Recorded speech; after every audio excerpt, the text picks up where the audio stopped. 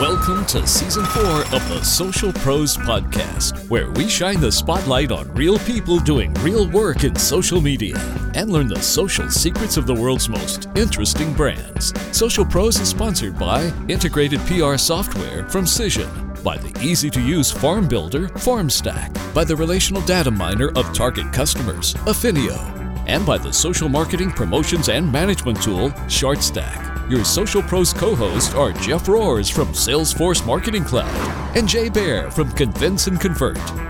Ready? Let's get to work. Ladies and gentlemen, boys and girls, it's that time again, time for another edition of Social Pros, the podcast for real folks doing real stuff in social media. I am your host, Jeff Roars, playing both mommy and daddy today because Jay Baer is yet again cavorting in Europe somewhere, eating lots of roast meats. And so today, basically, the Cleveland Midwest social media, content marketing overall mafia is taking over, and I am proud to invite to the pod one, Mr. Joe Pulizzi of the Content Marketing Institute. Joe, how are you? Jeffrey, it is wonderful chatting with you. My first question is: is Jay ever on this podcast anymore? Is this just a thing that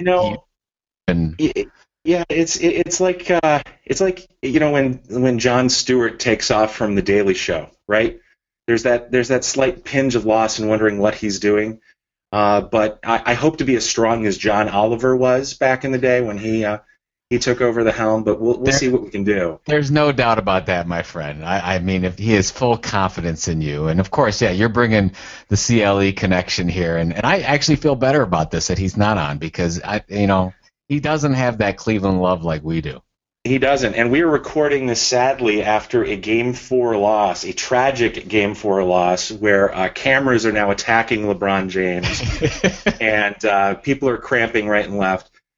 Joe, how are you dealing with that loss, and what's your prediction? This will air, I think, a couple weeks in the future, so you're putting your reputation on the line here because the finals will be done, but what's your prediction? I actually thought all along it was going to go 7 games, and I still feel fairly confident that LeBron can pull out a best 2 out of 3 here, but I can't complain about this. The fact that they're in this, I have to say though, I mean I know this is not a basketball podcast, but I have to actually say that I would play some of the bench that we have left.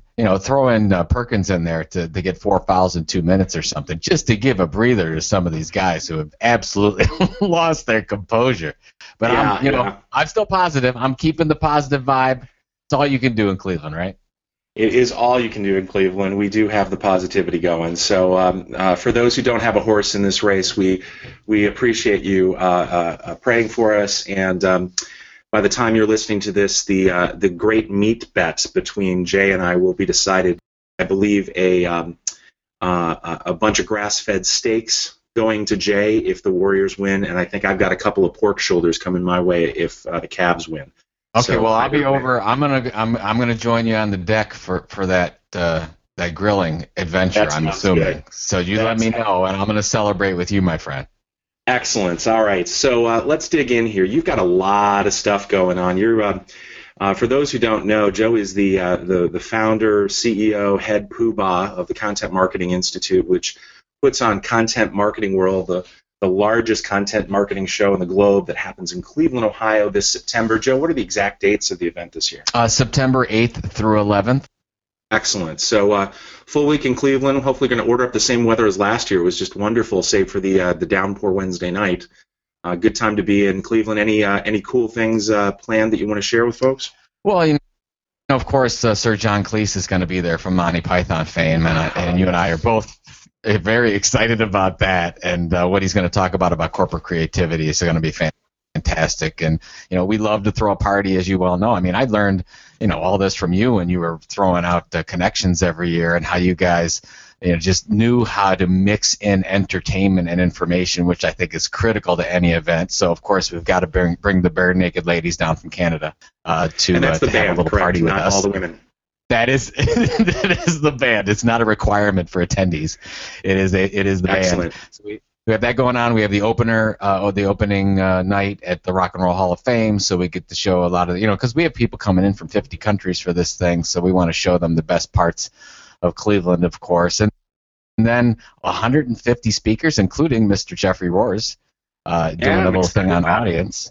Yeah, and of course Jay's going to be there as well. So, I mean, we've got, it's just, I always say this every year. I guess you have to. I think it's the best lineup we've ever had. And to bring 3,500 plus people into Cleveland is not a bad thing. And as you and I are lovers of Cleveland, we love to show off the city that, that we call our own. And I just think it's a special place. And sort of content marketing affiliated with Cleveland just feels right to us. And, so we're going to throw on up a little party, and everyone's going to be able to network with people that maybe are in the same challenges or having the same problems with the them, because a lot of people in content marketing, they don't really know where their people are. And so when you come to Cleveland in September, you find your people. They're all there hanging out and having a good time, learning from each other. So there are a number of things we're going to dive into. You got a new book coming out. You got a documentary that'll be premiering at Content Marketing World about content marketing.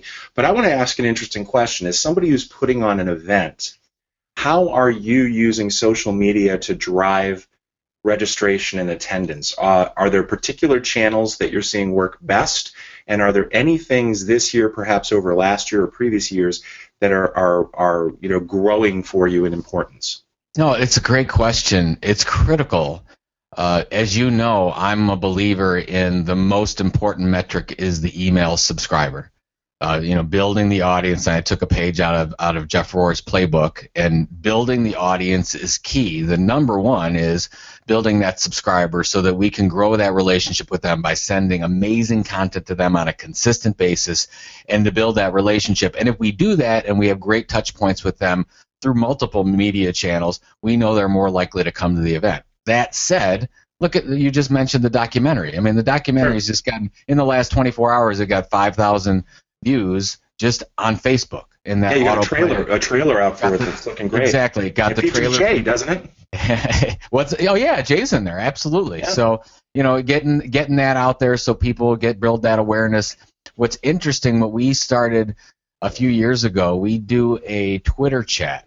CM World # Twitter chat at noon Eastern time every Tuesday, and we started this 3 years ago as a promotion to the event. We were trying to get speakers involved as sort of a Twitter takeover of the hashtag for every Tuesday, and we started that, and it became, what happened is the people that attended that Twitter chat on that Tuesday, they wanted to meet each other at the event. So they came to the event, and so we had like a little Twitter hashtag gathering, if you will, and they wanted us to keep it going. So we've kept it going for 3 years. Every Twitter chat we do, you would get, you get 75 to 100 people on there, and of course, the impact of that from tweeting and followers and the exposure, and we get more new people that are associated with that. But it's a community that's actually been built on Twitter, which has been phenomenal. That it started with just a marketing idea out of the event, and it's gone on to be just a community building activity that's really critical for us. I think that's a really great example, because I think you have to be a little bit bold and also follow your audience. And I imagine more brands could probably benefit from taking that digital community and allowing it to transform into a physical face-to-face community.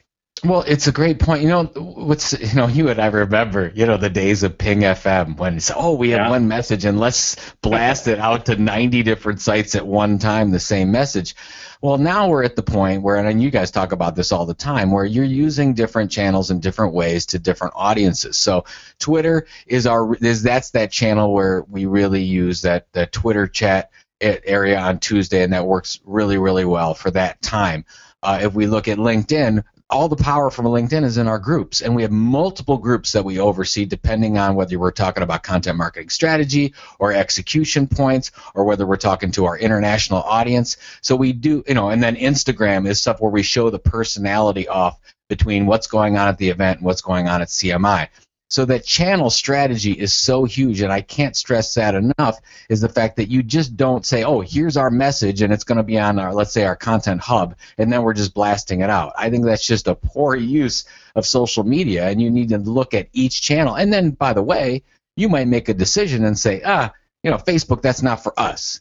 we're going to do this minimal on Facebook, but we don't think that's a good use of our time. Like our good friend Brian Clark at Copyblogger, he said, you know what?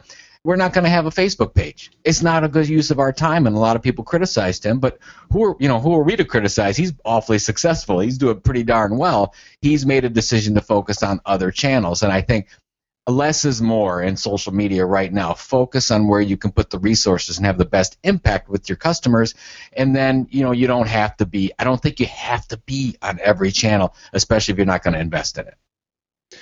That's a great point. I think there's something there to be said about knowing your brand, because doesn't your brand and kind of how you have established the relationship with your ultimate consumer, with your marketplace, help shape which channels you should be on or which ones you should avoid? Well, I think that maybe it's not necessarily the brand, but it's the audience. It's all about the audience, in my opinion. Where are they hanging out? Where do they want to communicate with you on? What makes the most sense for the type of stories that you're telling? So obviously, look at YouTube, and obviously we do regular videos. We take the videos from, take the presentations from the event like yours, and we'll cut them up and we'll put them into really informational snippets. When we started the podcast, This Old Marketing, on, like you guys did here, we had a news gap. So we had a content gap. We don't cover the news at Content Marketing Institute. There really wasn't anybody out there doing a good job of it. We said, well, how can we tell this story effectively to people that most want that? And we went through all the channels. We said, I think there's an opportunity with audio content. So we really went forward. We said, no, let's do a news roundup, but let's do it in audio format. And we found that there's our true believers. The true believers for Content Marketing Institute are our podcast listeners. There's no doubt about it. Every week, as you guys do the same thing, they're on there for 60 minutes engaging in Robert Rose and my banter about the industry of content marketing, and they love it. And then they go and spread that with their audience. Now, that is not for everyone. But if we look at who are the real evangelists for Content Marketing Institute, they're the ones that like to listen to it on audio and engage in everything else. So now that we've got this channel plan, we feel really good about it, but we can now segment our audience into different groups where we can communicate with them most effectively how they most want to be communicated with. So here's an interesting question for you. Walk us through a day in the life of Joe Pulizzi on social media. How do you begin your morning? What channels? How does it flow through the day in terms of you personally managing social interactions across a variety of different channels? Well, you know what? I've done a lot of interviews, Jeff, and that's the first time anyone's ever asked me that question. So I will take you. Bazinga. You are absolutely the first. Now, I do have to say a little disclaimer, like my mother always did for Christmas presents. She always gave me a disclaimer. I'm going to do the same thing. I do not oversee our corporate social channel. Sure. A multiple team that does that. So I will talk to you about what I do personally. That would be great. What I normally do, so I'll wake up in the morning, and I usually I check two feeds, Facebook and Twitter. I want to see if anybody called me out or responded to me or the content that I'm posting on Facebook. Check some of the key friends and colleagues, what they're doing.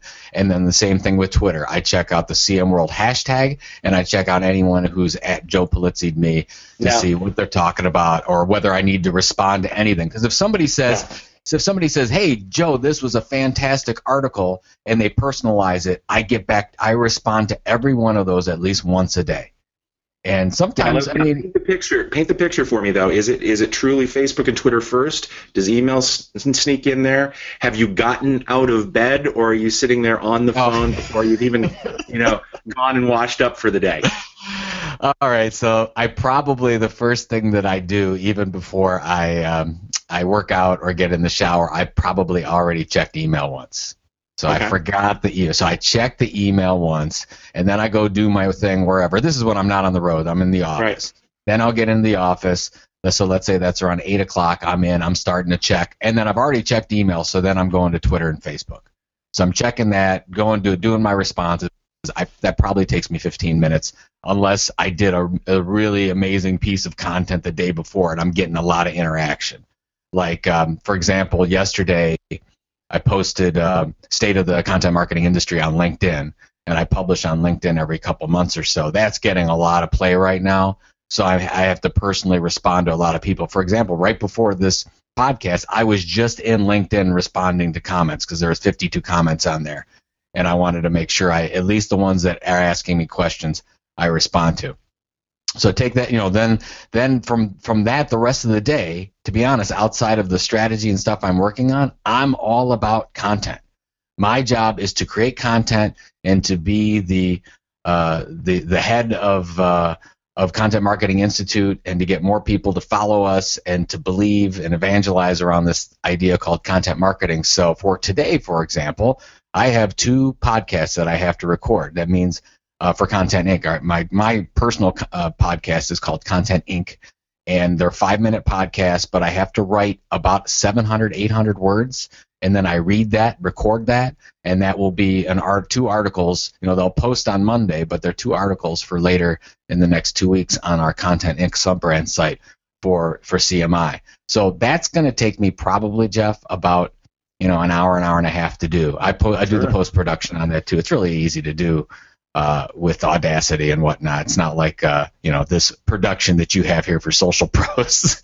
So the cast of thousands. Exactly. We have people in Italy working on this today. I know, this is like crazy. You guys do it up big. I mean, I'm just recording in my office for Content Inc. So like for example, on Sunday night, Monday morning, Robert and I then record This Old Marketing. That's more of a production because we've got to do a lot of research on the news and whatnot. But to be honest, and there's also, we have to also say there's a lot of time for styling for Robert, for his hair, his vests, his look. I mean, there's a lot of stuff that goes into that too. Yeah, I hate that the logo for This Old Marketing is bald me with a beard and long flowing hair for Robert. Like, what is up with that? I have to throw Joe Kalinowski, our creative director, under the bus for that one. So anyways, and then all about content. So like if I'm out doing a speech, then SlideShare is involved. And then I'm going to tweet that out through SlideShare, post that maybe on Facebook if I really, really liked it. Although Facebook is really more personal for me. Twitter and LinkedIn are where I have the business conversation. What's your feeling on SlideShare in terms of kind of giving away the farm? Do you post full presentations? Do you sense because I know in talking with other speakers, there's sometimes a little hesitation there. What's your thought there? I will give anything and everything away. I will give even stuff that we charge for. At times, I'll give it away if somebody asks for it. I've never say no to stuff like that. God, Jeff, I just got to go back to the way we built the business. That's how we built this business, on giving all of the knowledge that we have from this community away, so we can lift up. A rising tide lifts all boats. I truly believe that. So I'll give it away on SlideShare. I mean, I'm speaking about it when people say, can we cite your resources? Can we have one blog post to translate? All those types, as long as it's done within reason, we will absolutely share it. Now, I got to remind you, not for me personally, but for CMI, when we post a slideshow presentation to CMI SlideShare, that's a subscription generator for us. So that's our 3rd best subscription generator. So we love that. So we want to promote that, let people go. If they want to view it on SlideShare for free without signing up to anything, they can. But if they want to download the presentation, we ask for their email address and to sign them up for our email newsletter. Excellent. So you've got the podcast, you've got articles, you've got the SlideShare. When you actually close the laptop for the day, and have dinner with the family, is it a phones down and off situation? Oh, absolutely. And I really, and although I'm not perfect with this, Jeff, you and I have had conversations about this. I once we're done and I'm in the house around the kids, I'm done. I really try to shut it down. Like Saturdays, unless there's just something that for some reason I have to be on, we're pretty much not on electronic devices at all. On Saturday, especially here in the summer, and I got the 2 boys. We want to spend as much time as a family as possible. So I really try to lay off of that. I try to pick my spots for email as well. Instead of checking all day, check at certain times. The same for Twitter and Facebook, because you can just get sucked in. And my goal is really just to work on projects. So, like for example, yesterday, I'm judging the Content Marketing Awards, and it's our awards program. It took me like 5 hours to do that. I mean, that's judging like 60 or 70 different. Tell me about it. I just did some judging for a different thing today. That's a tough. It's very, very tough. So I had to concentrate. So basically, my goal is if I can get 1 or 2 projects a day done, and then more, right at the beginning of the day and right before before I shut down. I'm just checking my connections, make sure everything's good to go, and I'm there. Now, the great part is, and how we set up from a corporate social standpoint, is if there is a big issue that I need to respond on, like for example, I don't read all the comments on the Content Marketing Institute blog site, but our social media folks do a great job in saying, Joe, you need to comment on this. And you need to do it now, or you need to do it within the next 5 hours, or this happened on this site. Forbes posted something that we don't think is funny regarding content marketing. You really need to get on there and get your perspective. So that's how, we've got a team that really has those listening posts set up, like the air traffic control people, so that they can let me know when I need to get involved in certain conversations. Excellent. Joe, we're going to take a break to pay some bills here, but stick around. I got questions about the upcoming book, more about the events, more about the documentary, so hold tight. Let's do it. And we want to thank some sponsors here. Let's start off with Cision. Cision is a leading global media intelligence company, and if you need to know who's talking about your company, what's driving your campaigns, and which data to trust to make informed business decisions, you need Cision. Cision integrates social monitoring, rich data analytics, and customer engagement into a single platform. You have to remember that influencers are people too. They're not just megaphones for your brand. So learn how to develop close, mutually beneficial relationships with all the people that live and breathe in your audience's world. They've got a report that's going to help you identify the influencers that can become trusted partners in the growth of your business.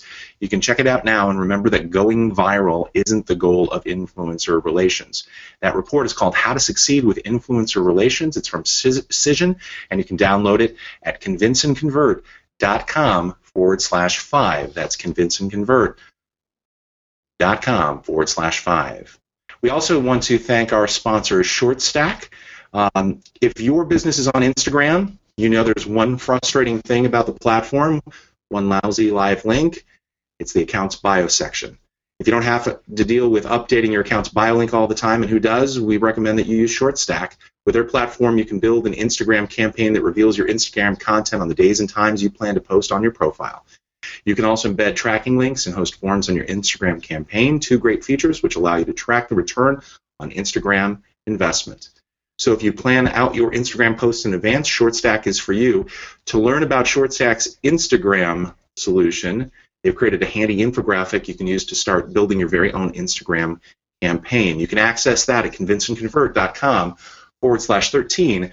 That's convinceandconvert.com/13. We also want to thank Affinio. Discover audiences you didn't know existed.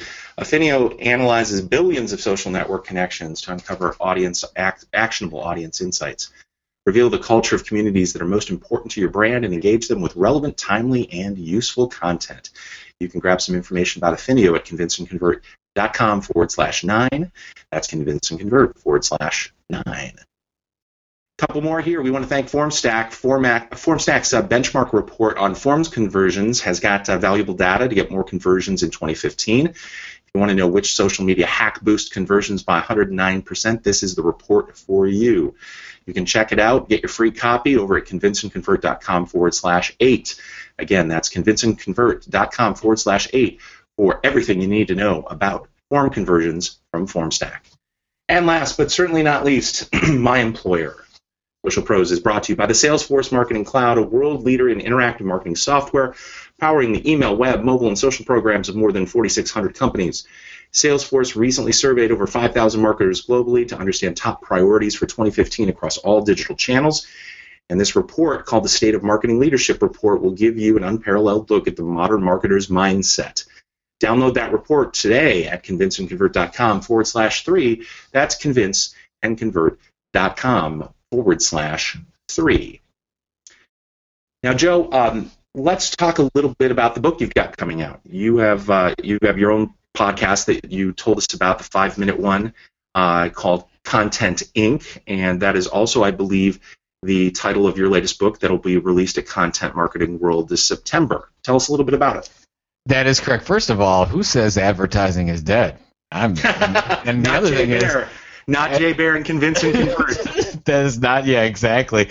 And for some reason, with all the stacks you're mentioning, I really feel like pancakes right now. That would be awesome. Yeah, short stack, form stack, long stack, all kinds of stacks going on.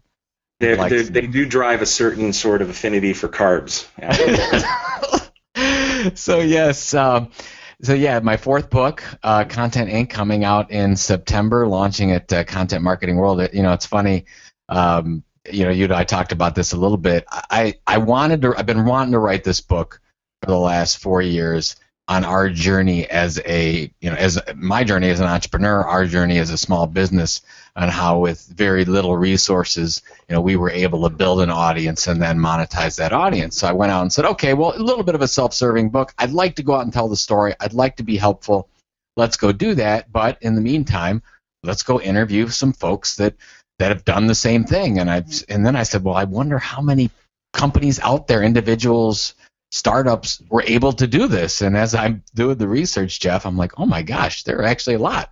There are a number of companies out there, so dozens and dozens and dozens, and we just started to uncover more and more of these startups with no money, or actually entrepreneurs, solopreneurs in a lot of cases with no money at all, were able to focus on a content niche, on between a passion area of theirs and some authority area of knowledge and skill. They did what we call the content tilt, and they made a differentiation point that was completely different than what anyone else was doing, and even like crazy content areas that we think are overwhelmed with content. They created an audience. They built that audience through subscribers, which I know you love, and then they monetized that generally, and this is the kicker, Jeff. We found out on average it takes about 15 to 17 months to monetization from zero, basically starting from zero to how long does it take to monetize the platform? 15 to 17 months. And that's why I say, look, it takes patience to do this. But Sure. If you can get through that period and be really, really patient, and you don't have a lot of resources and you're a small business, or basically you're an entrepreneur within a big business, you can absolutely do this.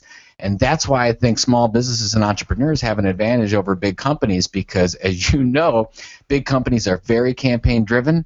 They usually don't have the patience that small businesses do to kind of get through that 12 to 18-month cycle, and that's what we've seen. And so Content Inc. is the story of that, and it's a 6-step. We reverse engineered all these examples we were looking at, and we found that there's 6 steps that every one of these companies took to get to multi-million-dollar platform status, and it's fascinating to me. I'm super excited, as you can tell. I'm super excited about it, and I just am amazed. Yeah, go ahead. I imagine you can't give away all 6 steps, but tease us with a couple of the key ones, maybe some things that surprised you in there. No, I absolutely. I'll tell you the steps. It's good. I just told you. I give away.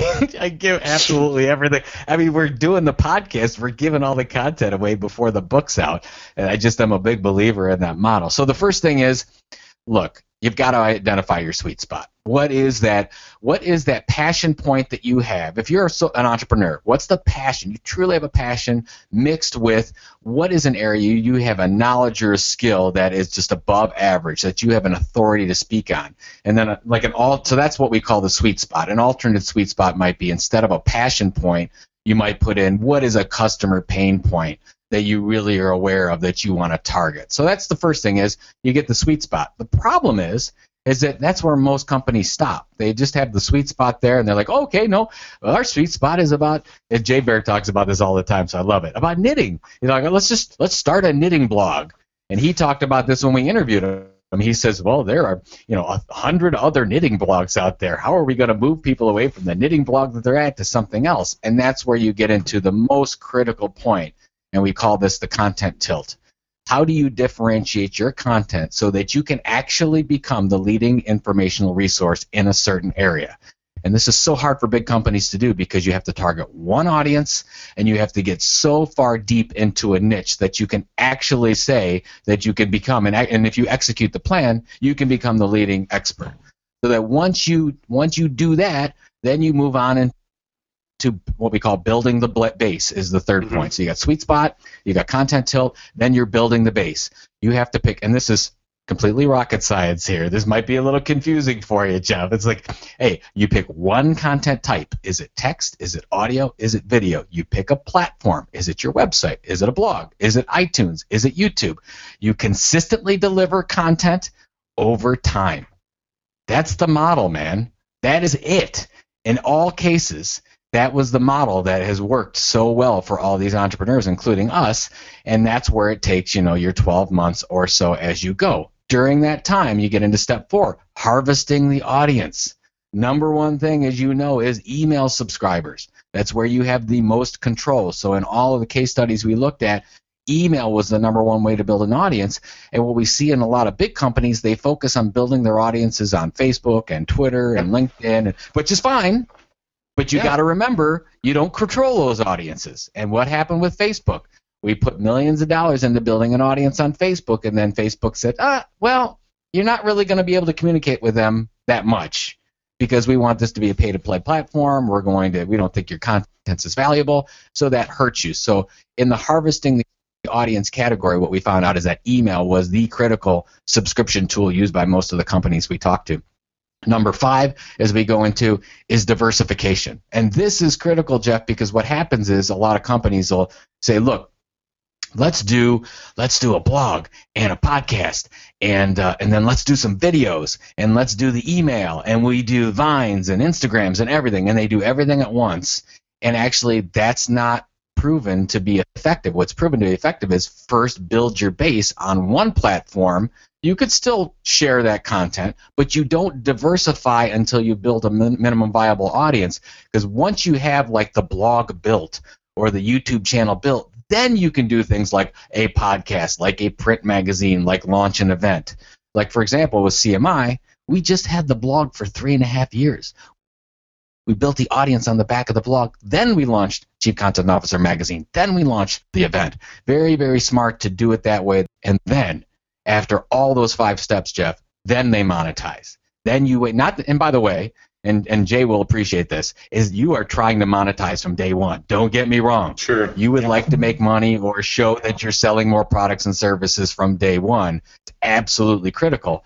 But that's usually not going to happen because it takes time to build a loyal audience that really loves you and will do anything for you and buy your products and services or come to your events or whatever the goal is. So the last step is monetization, and there's lots of ways to monetize it. And what we saw, Jeff, was the smartest of these entrepreneurs monetized it 5, 6, 7 ways. Some were saying, some were selling products, some are doing consulting services, some had events, some were selling software as a service products. Some were syndicating their content. Some were using affiliate programs. Some were doing whatever. It's all over. There's 9 different ways to make money off of content, and they were using almost every one of them. So I think that that's what was amazing about this program, and we just saw so many companies doing this, and I love the model because anyone can do it. It just takes patience, time, and focusing on the right content niche. I love the step-by-step because I've lived that personally, and I couldn't agree more that, you are trying to monetize throughout, but you have to have that strategic approach and have patience for it. And you're absolutely right. In a larger enterprise organization, that is a very, very tough road to hoe because of the emphasis on leads, opportunities, closed one new business. Yep. What have you done for me lately? And that's going to be, I think, the fight that content marketers actually share with social pros, where there is lingering skepticism in many organizations about the ROI around social media, and I think that's where content and social really can align to show results and understand it's not that I talk about this in my own presentations. The goal of everything we do in marketing is a sale, right? That pays the bills. But short of that, we have these other objectives that produce ROI that some is tangible, some is intangible. One of them is brand loyalty and brand recognition. And we understand that brands have value. There are studies every year that tell you, who the most valuable brand in the world is. This year it's Apple again. But then that third one that you talk about that I love and is near and dear to my heart, and that's audience, the ability to directly communicate with people. So I love that message, and I imagine a lot of social pros will get something out of it. Well, I think that another way that you can show value for social media, and we're look at what we're talking about here when we come to content marketing. I mean, these are other channels that you can communicate with your customers. What we found, this is for us for CMI, so just take it for what it's worth. But this is the stuff that we found for our return, is the number 3.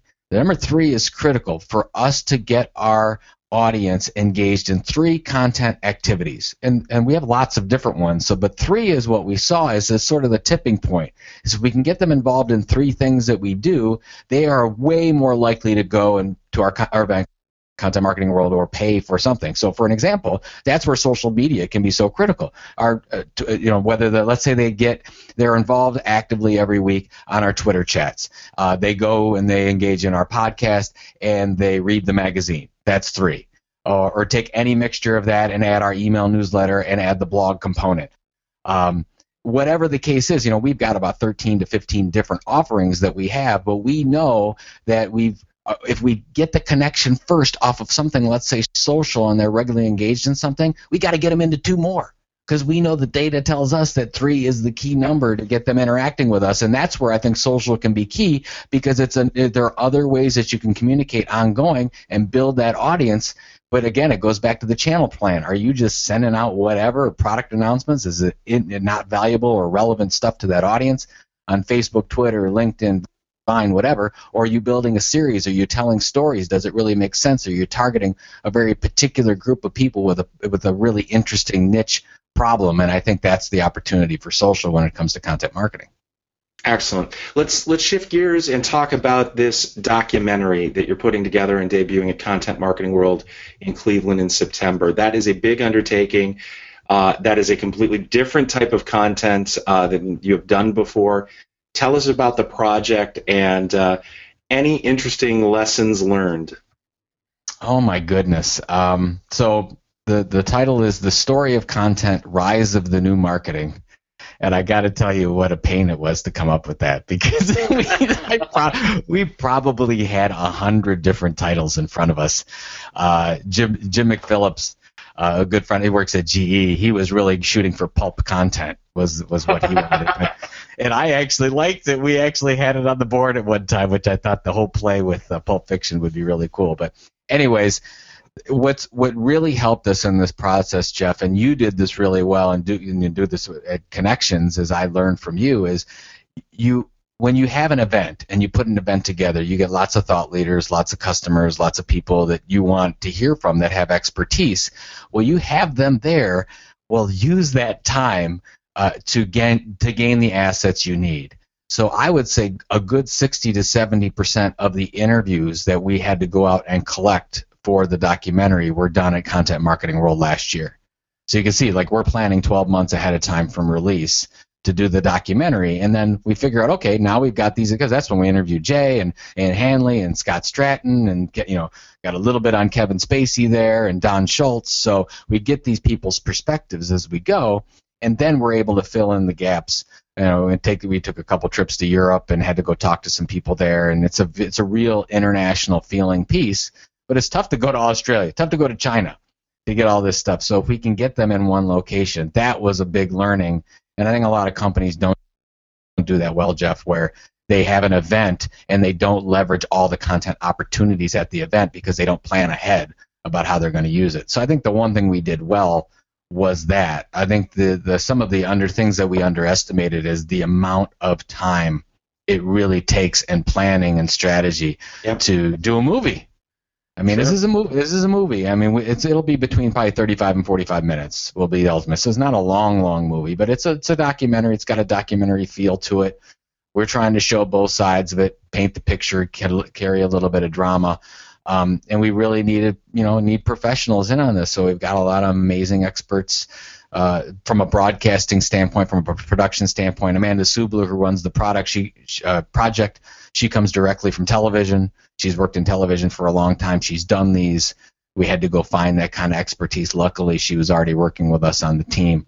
So those things are so important. And the thing, I guess, in general, what I've learned, and I don't know if you've seen this as well, I'd love to get your take, is when you look at the different, everybody talks about this snackable content, right? I mean, I think you and I have seen the attention span of a goldfish stat that I just want to cry every time I see this. And yes, I get that. We're inundated with content all the time. We've got a smartphone in front of us, and there's all kinds, and we're distracted easily. But for great content, for real content experiences, people will take their time. like, for example, binging on Sons of Anarchy or something like that, right? Yeah. I mean, yeah, people will spend the time with content they really want. I mean, I'm surprised, as I'm sure you and Jay are, with the amount of listeners and regular listeners you get on Social Pros. I could not believe when we launched our podcast, I couldn't believe the regular listeners that wait for us to launch that podcast every week and to spend 45 to 60 minutes a week. That's a lot of time. So what we were looking at is how do we use this visual medium, and we can do that instead, because we're not going to throw up a video every other day. We're not going to throw it up on YouTube. We're not doing customer testimonials. That we don't feel that's a good usage for our brand on that channel. But we feel, no, we need to continue to educate and advance the practice of content marketing. What's the best way we can do that through the visual medium? We felt it was a documentary. And hopefully it'll pay off. You know, we're having the premiere, which I hope you're at, by the way, at the Rock and Roll Hall of Fame, which will be really, really cool to do that. We're going to have an orange carpet laid out instead of the red carpet. Nice. So, so we'll have a little bit of fun with that, and I'm just super excited about it. But I think that the best learning that I can give people listening to this is you don't have to do it's got to be 2 to 2.5 minutes on YouTube, and this is the way that we need to use visual medium. I say that's not true. You can tell stories in a lot of different ways using a lot of different media, and I think you have to just plan out what you want to say to a specific audience and then go with it and test it and see how it goes. And I just there's nobody, we're writing these rules as we go. There's nobody that says it has to be a certain way. And actually I think right now you are benefited as an organization if you think outside of the box. Couldn't agree more.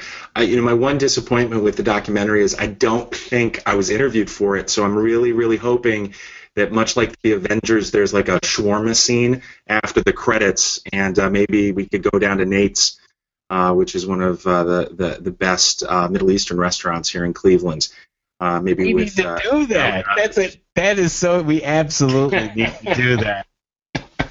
I'm telling you, brother. I'm around. Not next week, but the week after. I'm all in for a shawarma scene. I'm just, any reason to go to Nate's. That would be so fun. I'm going to tell Amanda right after this is done so she can put it on the calendar, see if we can make it happen. Excellent. So we're gonna wrap here, but before I ask you questions, I want to ask a few more things about kind of your personal consumption of social media. What is your favorite social media channel and why? Personally, it's even though I've said on the record that I think Facebook from a corporate marketing standpoint may be dying, from a personal standpoint, I love Facebook. It's where I keep up with. I know what's going on, and the parties you're throwing on your deck. I know all of I see all of your marathons that you're running. I know what's going on with Jay when he's touring the world, and Andrew Davis and those folks. I mean, that's how I keep up with what's going on a personal basis. And basically getting close to even some of the people that are friends with me on a business basis. So I really appreciate Facebook from that standpoint. From a social sharing standpoint, it's Twitter, and it's not even close. But when I use the publishing tool within LinkedIn, which, by the way, is just something I need to do more of that I haven't made a priority at this point, it is extremely, and I don't know if it's going to stay like this, Jeff, but it's extremely powerful. So I mean, I just if I do a post on LinkedIn, and this is because I've been building up obviously that LinkedIn audience for a long time. So it's not like you can just say, oh, I can join LinkedIn and get 20,000, 30,000 people to view my stuff.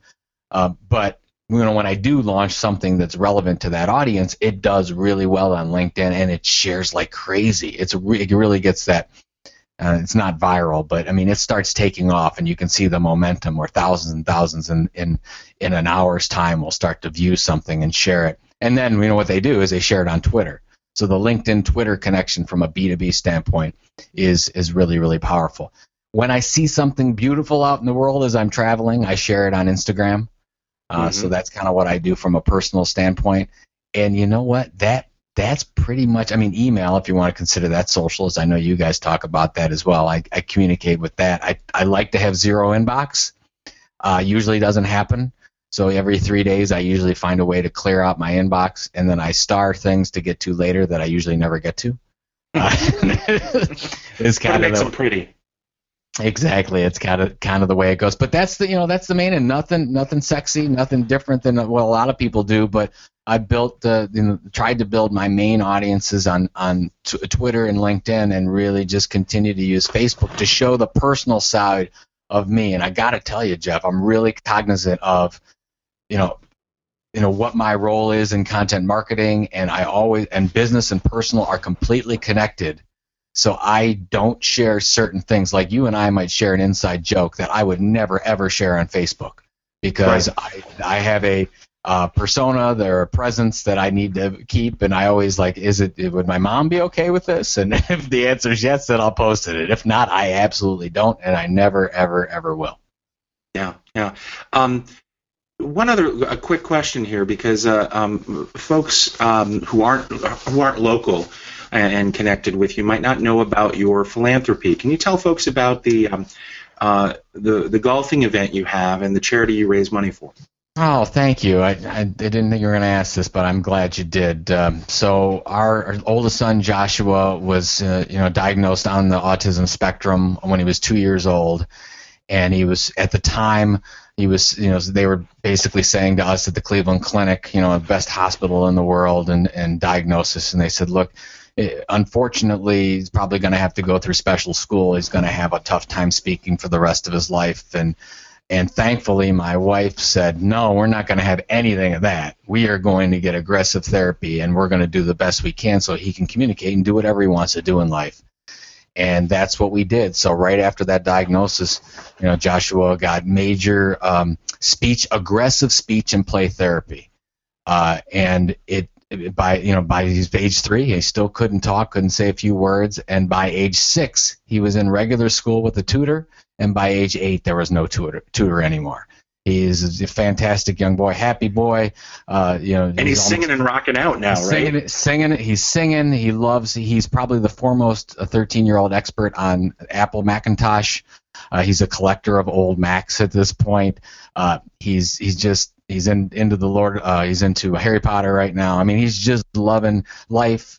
He's doing great. I mean, you may not even, you probably, if you hung around him for 10 or 15 minutes, you'd say, is there something there? But you might not be able to get it right away, because he really is communicating well. And the reason why is I believe this aggressive speech and play therapy from ages 2 to 5 to 6 that unfortunately, Jeff, a lot of people can't afford. We were lucky and blessed with we could pay 2, 3, 4 people a day to be coming in and doing this stuff, and there's a lot of people that can't do that. Now, unfortunately, again, a lot of the government grants that were out there have gone away. And so these families are at a crossroads and a loss. So this is kind of our way. We launched the CMI Golf for Autism years ago. We're in our 9th year now, and we just recently launched a real not-for-profit 501c3 organization called the Orange Effect Foundation. And the Orange Effect is that our goal is to fill that gap that we just talked about, where we can get technology and training to people who need it and families who need it and can't afford it. So what we'll be doing, and we'll do a lot of this at Content Marketing World in the event, where you'll hear about it, where we're trying to get funds, and we're trying to work with Easter Seals and Milestones and a lot of other local organizations as well as national organizations. And then they say, look, Joe, we got a family that needs support. Our job at Orange Effect is to get the money and the resources so that they can get the speech therapy so their kids can fly and do whatever they want to in life. That's awesome. That's sort of what we're all about with Orange Effect. And what's the URL if people want to check it out? Orange. It's Orange Effect Foundation, and God, we just launched the website, and somebody's going to shoot me. I think it's orangeeffect.org. But it's Orange Effect Foundation, EFFECT. So, we're very, and then we're going to be tying in that into heavily into Content Marketing World. So you'll see more of that to come. Great. And contentmarketingworld.com for registration if folks want to come in September? You got it. We'd love to have you. We're expecting 3,500 plus to hit Cleveland. It's the second biggest thing going on in Cleveland outside of, it's outside of the Cavs right now, but of course the Republican National Convention will be in 2016, but we were here first. So And so we have fewer people running for president. Exactly. And it's fun having it. It's fun having it in Cleveland too, because we are the largest recurring business event in downtown Cleveland. So we're pretty proud of that, and we want to continue to grow that and support the city. And the city's been great, and they really got on board supporting us. So yeah, contentmarketingworld.com. There's if you're in marketing, I feel it's the most critical event to go to on the planet. When it concerns content creation, distribution, and measurement, and we go heavy with that. So we had 36 of the Fortune 100 attend last year. So these are the type of people.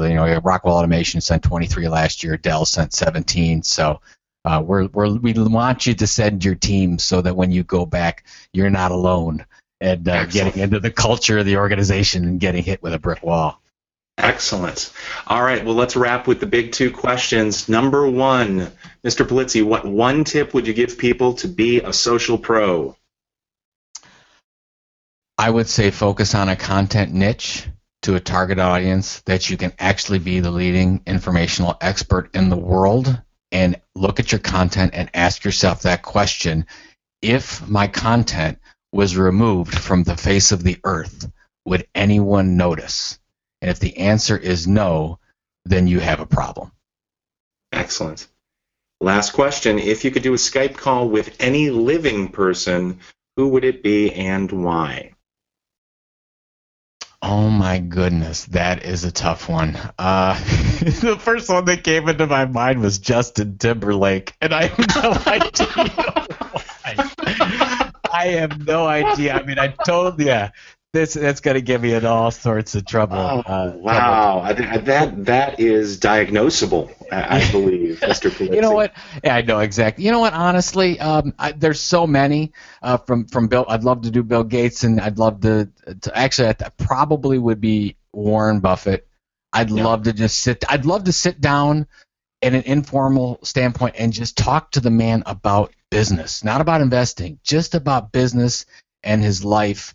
And like those small conversations, like I had 10 minutes to talk to Kevin Spacey, just him and I. That was like 10 of the most valuable minutes I've ever had. Just talking about life in general with somebody that deals with so many things in their life. And I just love that kind of thing, and I'd love to have that opportunity with Mr. Buffett. Excellent. Well, both or Mr. Timberlake. Or Mr. Timberlake. or LeBron. Maybe do some dance lessons. Maybe right now it should be Matthew Dellavedova. Deli. No matter how this turns out, that dude is legend. For those who don't know, I love it. Yeah, he'll always guard for the Cavs from Australia, and he was almost cut by the Cavs, undrafted, and I think only the third player, now joined by Mozgov, our center, as the fourth player, undrafted to score 20 points or more in a finals game. So. I love it. I know it. What a great story. There's so many great storylines. I really do hope, of course, being a lifelong Cleveland fan, I hope it works out, because wouldn't it just be the best story? That would be the greatest story ever told here in Cleveland. I just love to be a part of that. But, you never know. Got to play the games. 2 out of 3. Well, the good news is Back to the Future Day is October 21st, 2015 this year. It's the day in Back to the Future, I think 2 or 3, that they went to the future. So all we have to do is meet up with Marty McFly if things don't go our way and go back in time and fix it. So we at least have that do-over. At least, good. That makes me feel much better. There's no pressure then. The 3 games. It's all good. It's all good in the hood, Excellent. Joe, thanks for sticking with us today. Thank you, everyone who's listening, for another edition of Social Pros. Next time out, I believe Jay Baer will be back, barring some sort of a charred meat incident in Portugal or wherever the heck he is. And we thank you very much for sticking with us. And this has been another edition of Social Pros. Thanks for listening to Social Pros. Please leave a review or subscribe on iTunes or your favorite podcast listening app. Go to socialpros.com for a complete show archive and greatest hits. Social Pros is sponsored by Salesforce Marketing Cloud, ShortStack, Affinio, FarmStack, and Cision, and is produced by Convince and Convert. Find more great shows like Social Pros at marketingpodcast.com, the first search engine for marketing podcasts.